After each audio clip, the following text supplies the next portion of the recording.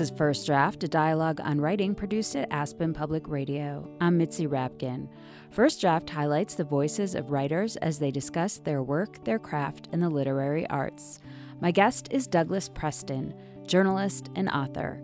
His background is in natural history and English, and in addition to writing for The New Yorker, National Geographic, and The Atlantic, among others, he writes nonfiction books and suspense novels in partnership with Lincoln Child. His solo titles include The Monster of Florence, Cities of Gold, and Dinosaurs in the Attic. His latest work is called The Lost City of the Monkey God.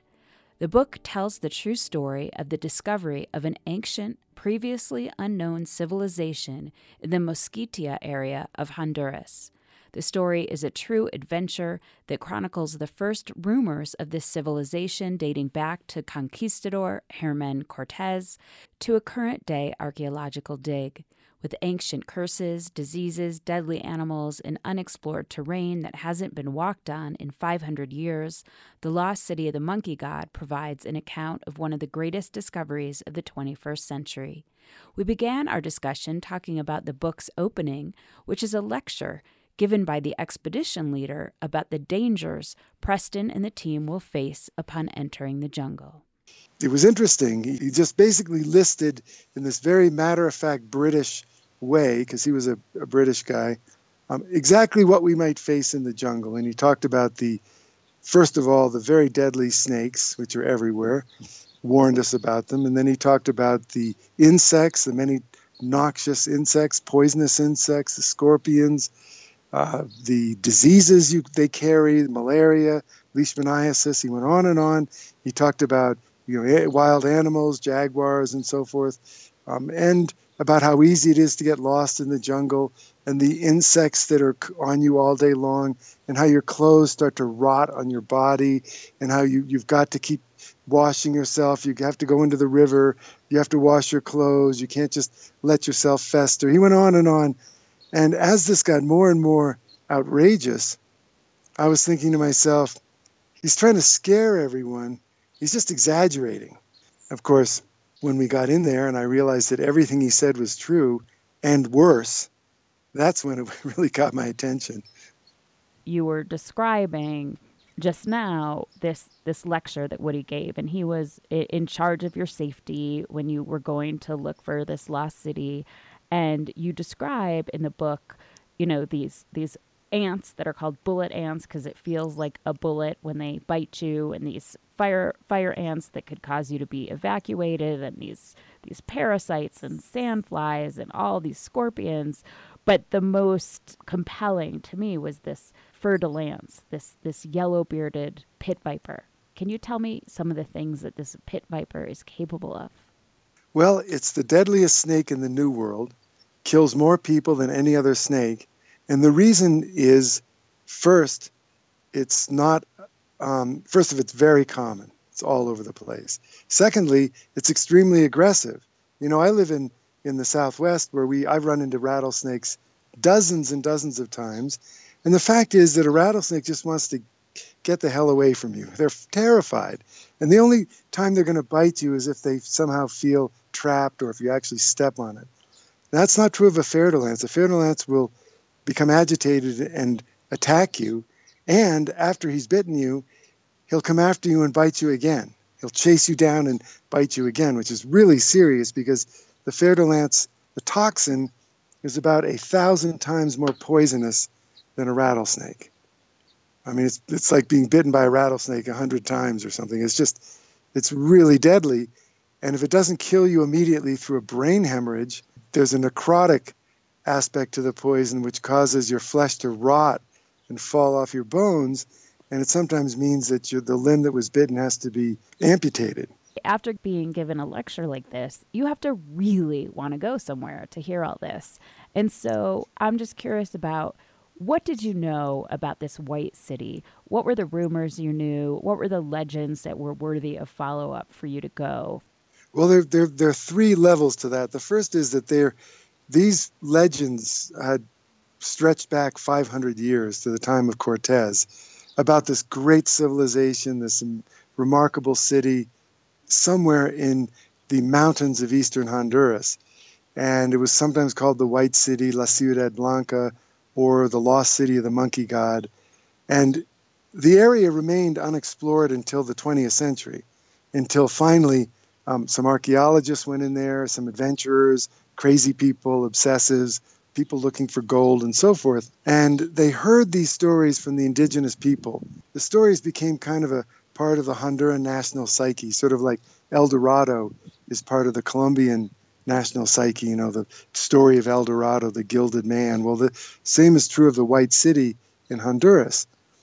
And it was entirely possible that a city could exist in this area because in the Mesquite Mountains, it's tens of thousands of square miles of mountains in which the thickest jungle in the world lies on top of these incredible mountain ranges. And in the interior of these mountains are valleys which have never been scientifically explored. And people just can't get into them. It's too dangerous. It's just in every way a very difficult place to get into.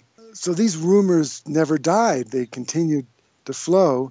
And about 20 years ago, a guy named Steve Elkins, who was a filmmaker, heard about these legends and decided he was going to be the man to find the lost city of the monkey god and film it, and film the discovery. So I heard about his search, and that's how I got into the story about 20 years ago. Steve spent about 12 to 15 years involved in completely failed, fruitless efforts to find the city. And he finally gave up. And I figured, well, that's the end of it. And then he heard about this technology called LiDAR, which can actually see through the thickest jungle foliage and map what's on the ground. And that's when he got all excited all over again and decided to explore 3 unexplored valleys in these mountains, to survey them with a system to see if there was anything there. And basically what you had heard was it was kind of like this abandoned city of gold with gold plates and human sacrifices and that sort of thing. Yes, exactly. And that they worshipped a monkey, a huge statue of a monkey god on top of a pyramid where they made sacrifices and so forth. I mean, some of these are indigenous stories that have become conflated with Spanish legends of gold that have also become conflated with sort of Anglo-adventurer legends of the kind that H. Rider Haggard wrote about. The legends sort of became this crazy amalgam of ideas and currents, and it was hard to know, well, what's real and what's just made up. You're listening to First Draft, a dialogue on writing produced at Aspen Public Radio. I'm Mitzi Rapkin. My guest is Douglas Preston, author of the nonfiction book, The Lost City of the Monkey God. Because it's so dangerous, you had this guy, Woody, who was helping you on the ground, but you also had a fixer, and your fixer was quite a character. Can you talk about why you needed a fixer in Honduras to get this expedition done when you had the permits anyway, and a little bit about who this fixer was? Fixer was a fellow named Bruce Heinecke, and he was this big fat guy, gold chains, pinky rings, Hawaiian shirts, cigarette and a beer, always in hand, and a very rough-talking fellow. He was a guy who would get things done in Honduras, and he would get them done in what you might consider to be the worst way possible, which is through threatening violence, through bribes, not for our group, but he did murder people. He was, in fact, a smuggler for one of the Colombian drug cartels. He was caught by the DEA, and they said to him, Bruce, you're going to work for us now, or you're going to spend the rest of your life in jail. So Bruce went to work for the DEA, except he didn't. He continued to play a double game. He went to the Colombian boss that he was working for, and he said, hey, the DEA picked me up and want me to work for them. And in order to show them that I'm cooperating, I have to turn over some of your guys. Which guys do you want me to turn over? And the Colombians said, okay, you can turn over these 5 guys. So the DEA picked up these guys and thought Bruce was working for them, when in fact Bruce was still working for the Colombians. He looted archaeological sites, went on gold prospecting expeditions up the Patuca River where he killed people. I had a chance to sit down with him and interview him for hours and hours. And at the end of each interview, he'd jab his finger at me and say, you can't print any of this stuff until I'm dead. You understand? And a year later, he died. And so now it's all printed in my book. All these crazy stories. Can you tell a little bit of the history of prior expeditions? So basically, you were talking about Steve Elkins and his 20-year search. And part of the information he used on his search were these old journals and handwritten maps, because it's hard to even put into words, I guess, how vast this jungle is, and looking for this small pinprick in this very lush forest. So how did he even begin to pinpoint where this place was? Well, for most of the 20th century, people have been looking for this lost city, and desperately looking. And not just crazy adventurers either, but actually legitimate archaeologists. A number of legitimate archaeologists looked for this city thinking that it was real. In fact, most Maya cities were discovered by archaeologists because they heard rumors in a bar, someone talking about a city in the jungle, and they got taken there by, an indigenous person. So Steve, looked at all these previous expeditions, and some of them were really quite crazy. For example, the Museum of the American Indian, which is now part of the Smithsonian, they sent 4 expeditions into Mosquitia looking for this lost city of the monkey god. The first 3 came back out with not having found the lost city, but with lots of artifacts and amazing stories about it. Finally, in 1940, they sent a guy in named Theodore Mord, who disappeared into the jungle for 5 months, and he came back out, and he cabled the New York Times, "City of Monkey God located." And he came back to New York with a boatload of artifacts, a tremendous fanfare. Everyone was excited about this lost city. He became a celebrity, and then World War II broke out, so he was never able to return to excavate it, as he promised to do. And then after the war, he committed suicide. But he never revealed the location of the city he found. And he claimed it was because he was afraid of looting, which is a very legitimate complaint. Now, in my book, through a completely crazy series of coincidences and fortuitous accidents, I got my hands on Theodore Mord's journals.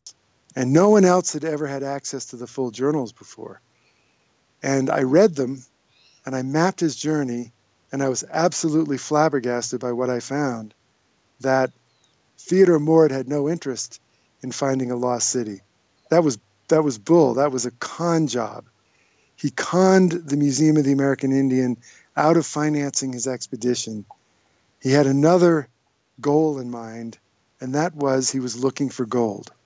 And he didn't go anywhere near where he said he'd gone when he came back out of the jungle. He was 50 miles away. That was one of the discoveries that I made while I was writing the book, was that this guy Mord was a complete fraud.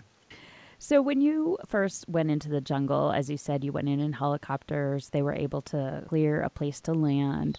And I've seen you have some pictures in your book where you can see like your campsite, how dense the trees are. You could literally have been backpacking there before and never knew that what was underneath the ground. So can you just describe the jungle and your travel in it? It was a strange thing. When we landed in the jungle, they had dropped soldiers and macheted out a small clearing. Helicopter dropped in, and we set up our camp in this huge virgin forest. I mean, some of the trees, the trunks are 20 feet in diameter, and you couldn't see in the jungle, you couldn't see the tops of any of these trees. You felt like you were in a gigantic cathedral where the ceiling was too high to even see. It was lost in the gloom. The other remarkable thing that immediately struck me was that the animals in this valley had never seen people before. They weren't afraid. The animals were wandering into our camp while we were setting up camp. They were curious. I was setting up my hammock, and in the tree above me, huge tree, these monkeys came down, which I didn't know were up there at first. They came down, and they were spider monkeys, and they were very upset that I was there, invading their territory, and they were hanging from branches by their tails and shaking branches at me and screeching and trying to get me to move. And then when I didn't move, they all lined up on a branch above me, maybe 6 or 7 or 8 of them, all eating what looked like popcorn and staring at me, looking at just fascinated, watching my every move for hours. And moving was difficult, wasn't it? Like it could take 10 hours to go 2 or 3 miles. Yes, every step of the way had to be won with a machete. And the jungle was so dense that our machetes, we taped, pink day-glow tape to our machetes so that as we were cutting with them, we wouldn't cut off one of our neighbor's hands, because you couldn't even see people next to you. To get up to the base of the pyramid in this lost city, we had to use ropes. And at the base of that was a mud, kind of like a river of mud, which looked like you could wade through it, but once you got in it, you realized you were sinking, and it was really quick mud. And that's a very disconcerting feeling. We actually almost lost our anthropologist in that pool of quick mud. 2 SAS guys jumped in and, had to wrestle her out of the mud. It was really, they were going down too, but they somehow knew how to deal with it, but they got her out. And you're constantly on the lookout for these ants these red ants that are crawling on branches and leaves above you. And if you just tap the branch, the ants fall down on you like rain down your neck, and they bite you, and they have a toxin that would, immediately means you have to be evacuated by helicopter. So you're always looking at what you're touching, and you're looking for snakes too, because the fer-de-lances are often, the little ones are in the trees, and if you shake the branch, they'll fall down on you and bite you. You're listening to First Draft, a dialogue on writing produced at Aspen Public Radio.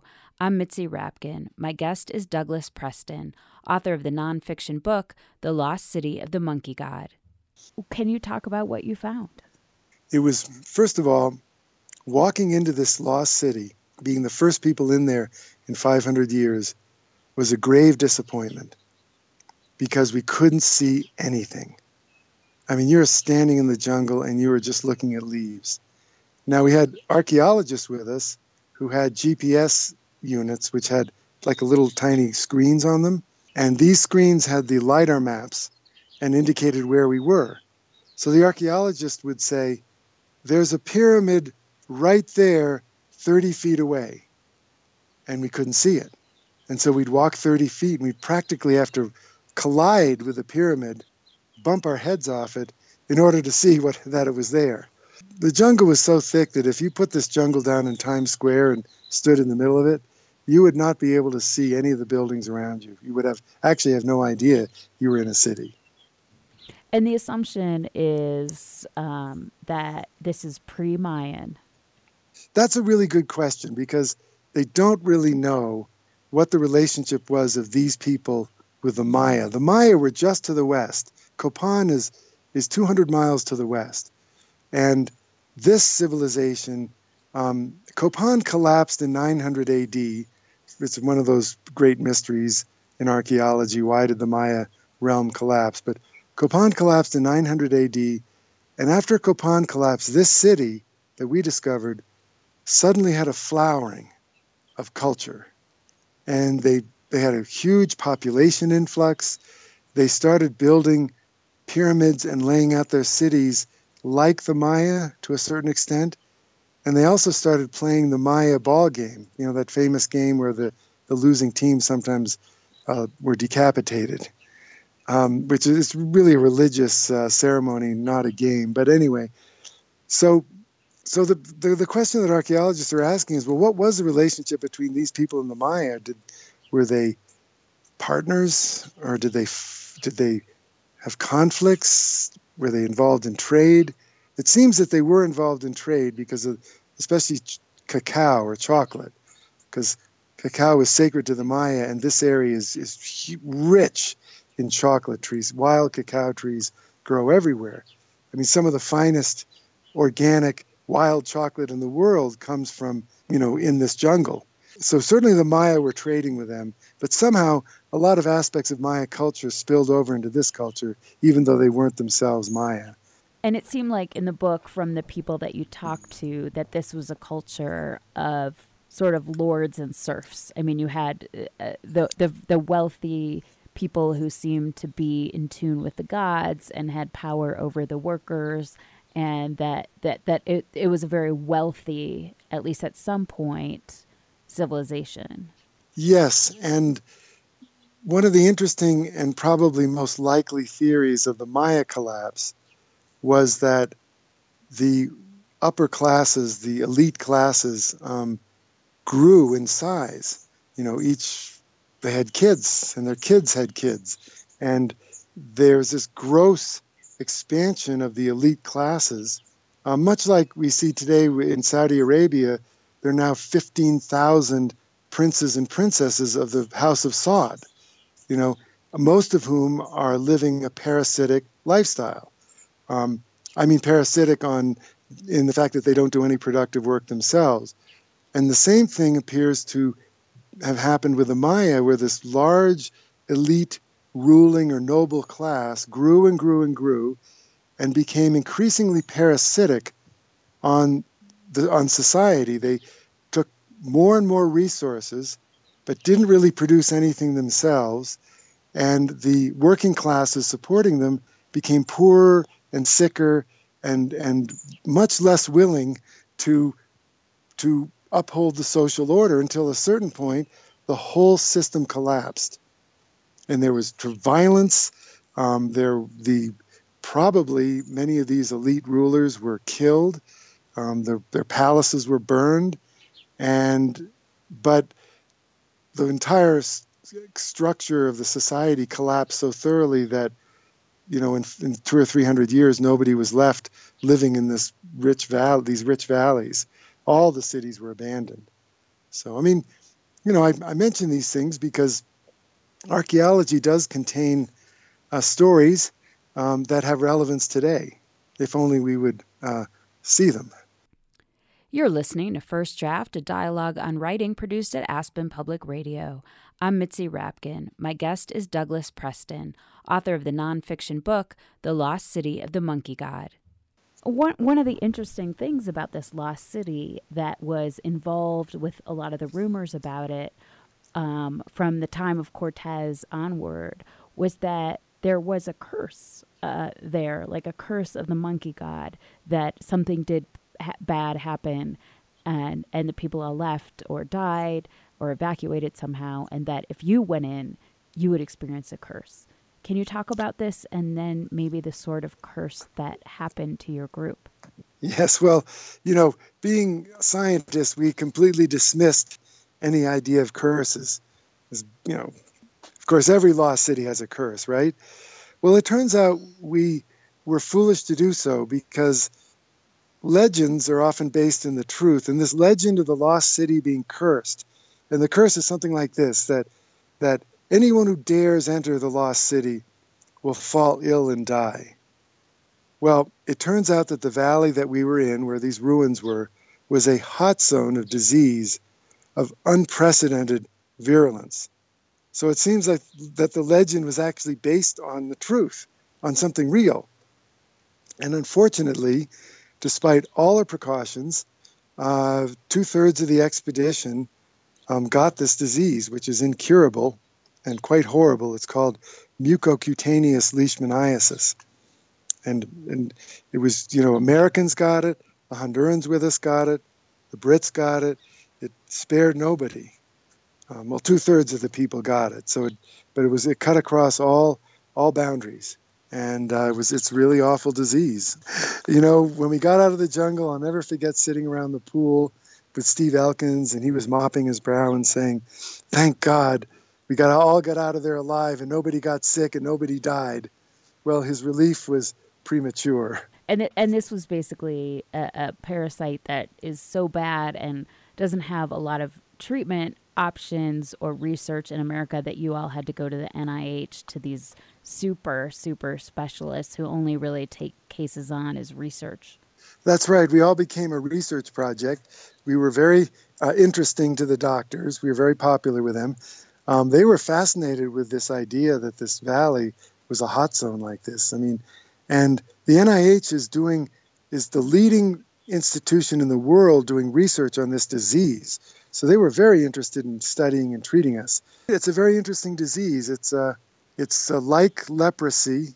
It's a parasite that eats your flesh, essentially, and it migrates to your nose and lips, and basically causes your nose and lips to fall off. But of course, we're getting treatment, so we're not going to reach that point. It's just incurable. That's the problem. You can't get rid of it. It's a bit like herpes or even like chickenpox, where years later, chickenpox can come back as shingles. So, where does the White City stand now? Meaning, what is physically exposed right now to the elements? What is its fate and what does it look like? The area is being guarded by Honduran soldiers. They're really concerned. The Honduran president is very interested in this whole thing. He's really excited because he feels that this is part of Hondurans, history. It's can tell them who they are. I mean, this is very important for Honduran national identity, to learn about their pre-Columbian past. So the president, he put troops in there to guard the area, but they're smart enough to realize that clearing the whole ruins and opening it all up and bringing in mass tourism would ruin the whole feeling of it, and would also destroy what is an incredibly sensitive ecological area, because this is some of the last absolutely untouched jungle wilderness left in the world. Not even with indigenous use. It's so remote. And they recognize that it has to be preserved like this. So essentially, I don't think they're going to really do much more than excavate those 200 square feet. I think they're pretty much going to leave things as they are. And if they do any tourism at all, it'll be extremely high-end tourism where, you pay $25,000 and you get a helicopter ride into the valley and you get to look around a little bit. The basic problem with any kind of tourism is that the valley is still a hot zone. And you can't get rid of that. The leishmaniasis is a very complex disease that is transmitted by the bites of sandflies, but there's a host animal in the valley, and they don't know what that host is that is a reservoir for the disease. It could be rats, mice, but it could be tapirs, even monkeys. So they just don't know. So they don't really have any way of protecting people against that disease who go into the valley. So, do you think you'll ever go back? Well, I think so. Something interesting that I'll just mention that hasn't really reached the papers yet, but Conservation International, which is a very major organization for conservation in the world, sent 14 biologists into the valley who were absolutely stunned by what they found. And these are rainforest biologists. I mean, one of them said he was just weeping. He thought he'd never see anything like this again in his life, ever in his life. But they found a species of bat which only lives in deep caves. And these people, we do know that this culture buried their dead in caves. They did not like to bury them in the ground. And so somewhere in the vicinity are caves, probably the necropolis of this culture, probably full of grave goods, burials, and maybe even gold objects, because there was a lot of gold in this area. Something really amazing. And so if they find that necropolis, I'll definitely go back, because I'd love to see that. You're a magazine writer, but there was this perfect storm going on, I think, for you to turn this into a book, from the false legends of these men who lied, to your sicknesses, to just the dangers and the allure of this place, to the politics. When did you know that you had a book? It's funny. I like that question, because for a long time I was saying, I'm not going to write a book about this. I'm just not going to write a book. I've got other things I'm doing. And then when I got sick with leishmaniasis, I said, I think somebody's telling me something. They're saying, you've got to write a book about this. Somehow getting sick and realizing, wow, I've got this disease I'm going to have it for the rest of my life and be dealing with it.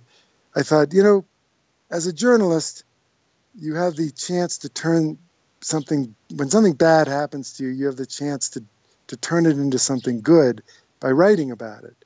And so that's when I said, I'm going to write a book. You're listening to First Draft, a dialogue on writing produced at Aspen Public Radio. I'm Mitzi Rapkin. My guest is Douglas Preston, author of the nonfiction book, The Lost City of the Monkey God. So, can you read a passage from an author that speaks to you or influenced you as a writer? Well, I will. I have it right here, and it's one of my favorite passages.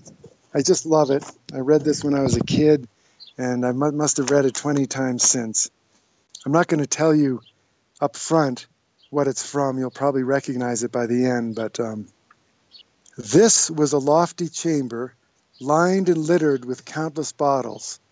Broad, low tables were scattered about, which bristled with retorts, test tubes, and little Bunsen lamps with their blue flickering flames.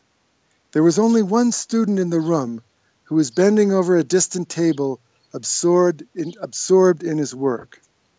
At the sound of our steps, he glanced round and sprang to his feet with a cry of pleasure. "I've found it! I've found it!" he shouted to my companion, running towards us with a test tube in his hand.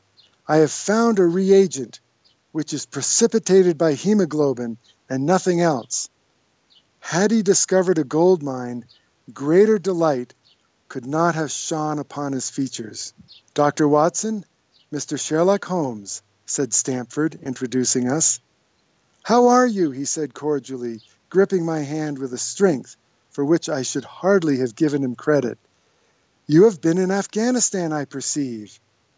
"How on earth did you know that?" I asked in astonishment. "Never mind," said he, chuckling to himself. So that's the passage. And of course, that was the meeting of Dr. Watson and Sherlock Holmes. And why did you choose that? I just found those Sherlock Holmes stories to be the most fantastic adventure of my life, of my reading life up to that moment. You know, from the stories to the Hound of the Baskervilles and everything else. And I just loved the character of Sherlock Holmes, who was such a droll mixture of excitement and passion and lethargy and cynicism. I mean, he was just a wonderful mixture of those things.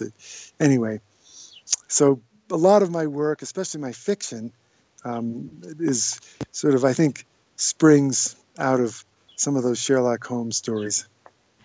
And can you read something you wrote? Maybe it was challenging to write or changed a lot from the first draft. You know, this is from the Lost City of the Monkey God, and it's a passage that I really worked on a lot, and I feel like I still maybe I'm failing at it, you know.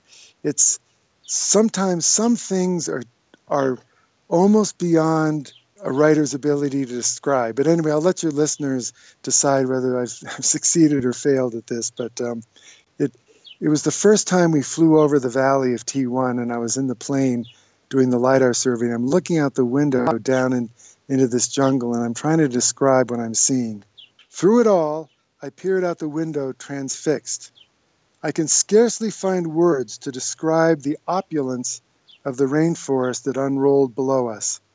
The tree crowns were packed together like puffballs, displaying every possible hue, tint, and shade of green. Chartreuse, emerald, lime, aquamarine, teal, bottle, glaucus, asparagus, olive, celadon, jade, malachite. Mere words are inadequate to express the chromatic infinities. Here and there, the canopy was disrupted by a treetop smothered in enormous purple blossoms. Along the central valley floor, the heavy jungle gave way to lush meadows. Two meandering streams glittered in the sunlight where they joined before flowing out of the notch. We were flying above a primeval Eden, looking for a lost city, using advanced technology to shoot billions of laser beams into a jungle that no human beings had entered for perhaps 500 years. A 21st century assault on an ancient mystery.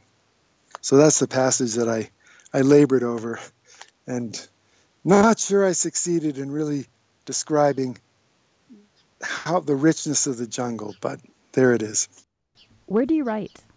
Well, in Maine, I write in a little shack in the woods, and in Santa Fe, I have an office downtown that I go to, and I'm pretty much a 9 to 5er in a sense. I walk to work. My commute is a walk, and then I work from 9 to 5, and then I walk home. And what do you do, or where do you go to get away from writing? Well, in Santa Fe, behind my house, there's a mountain.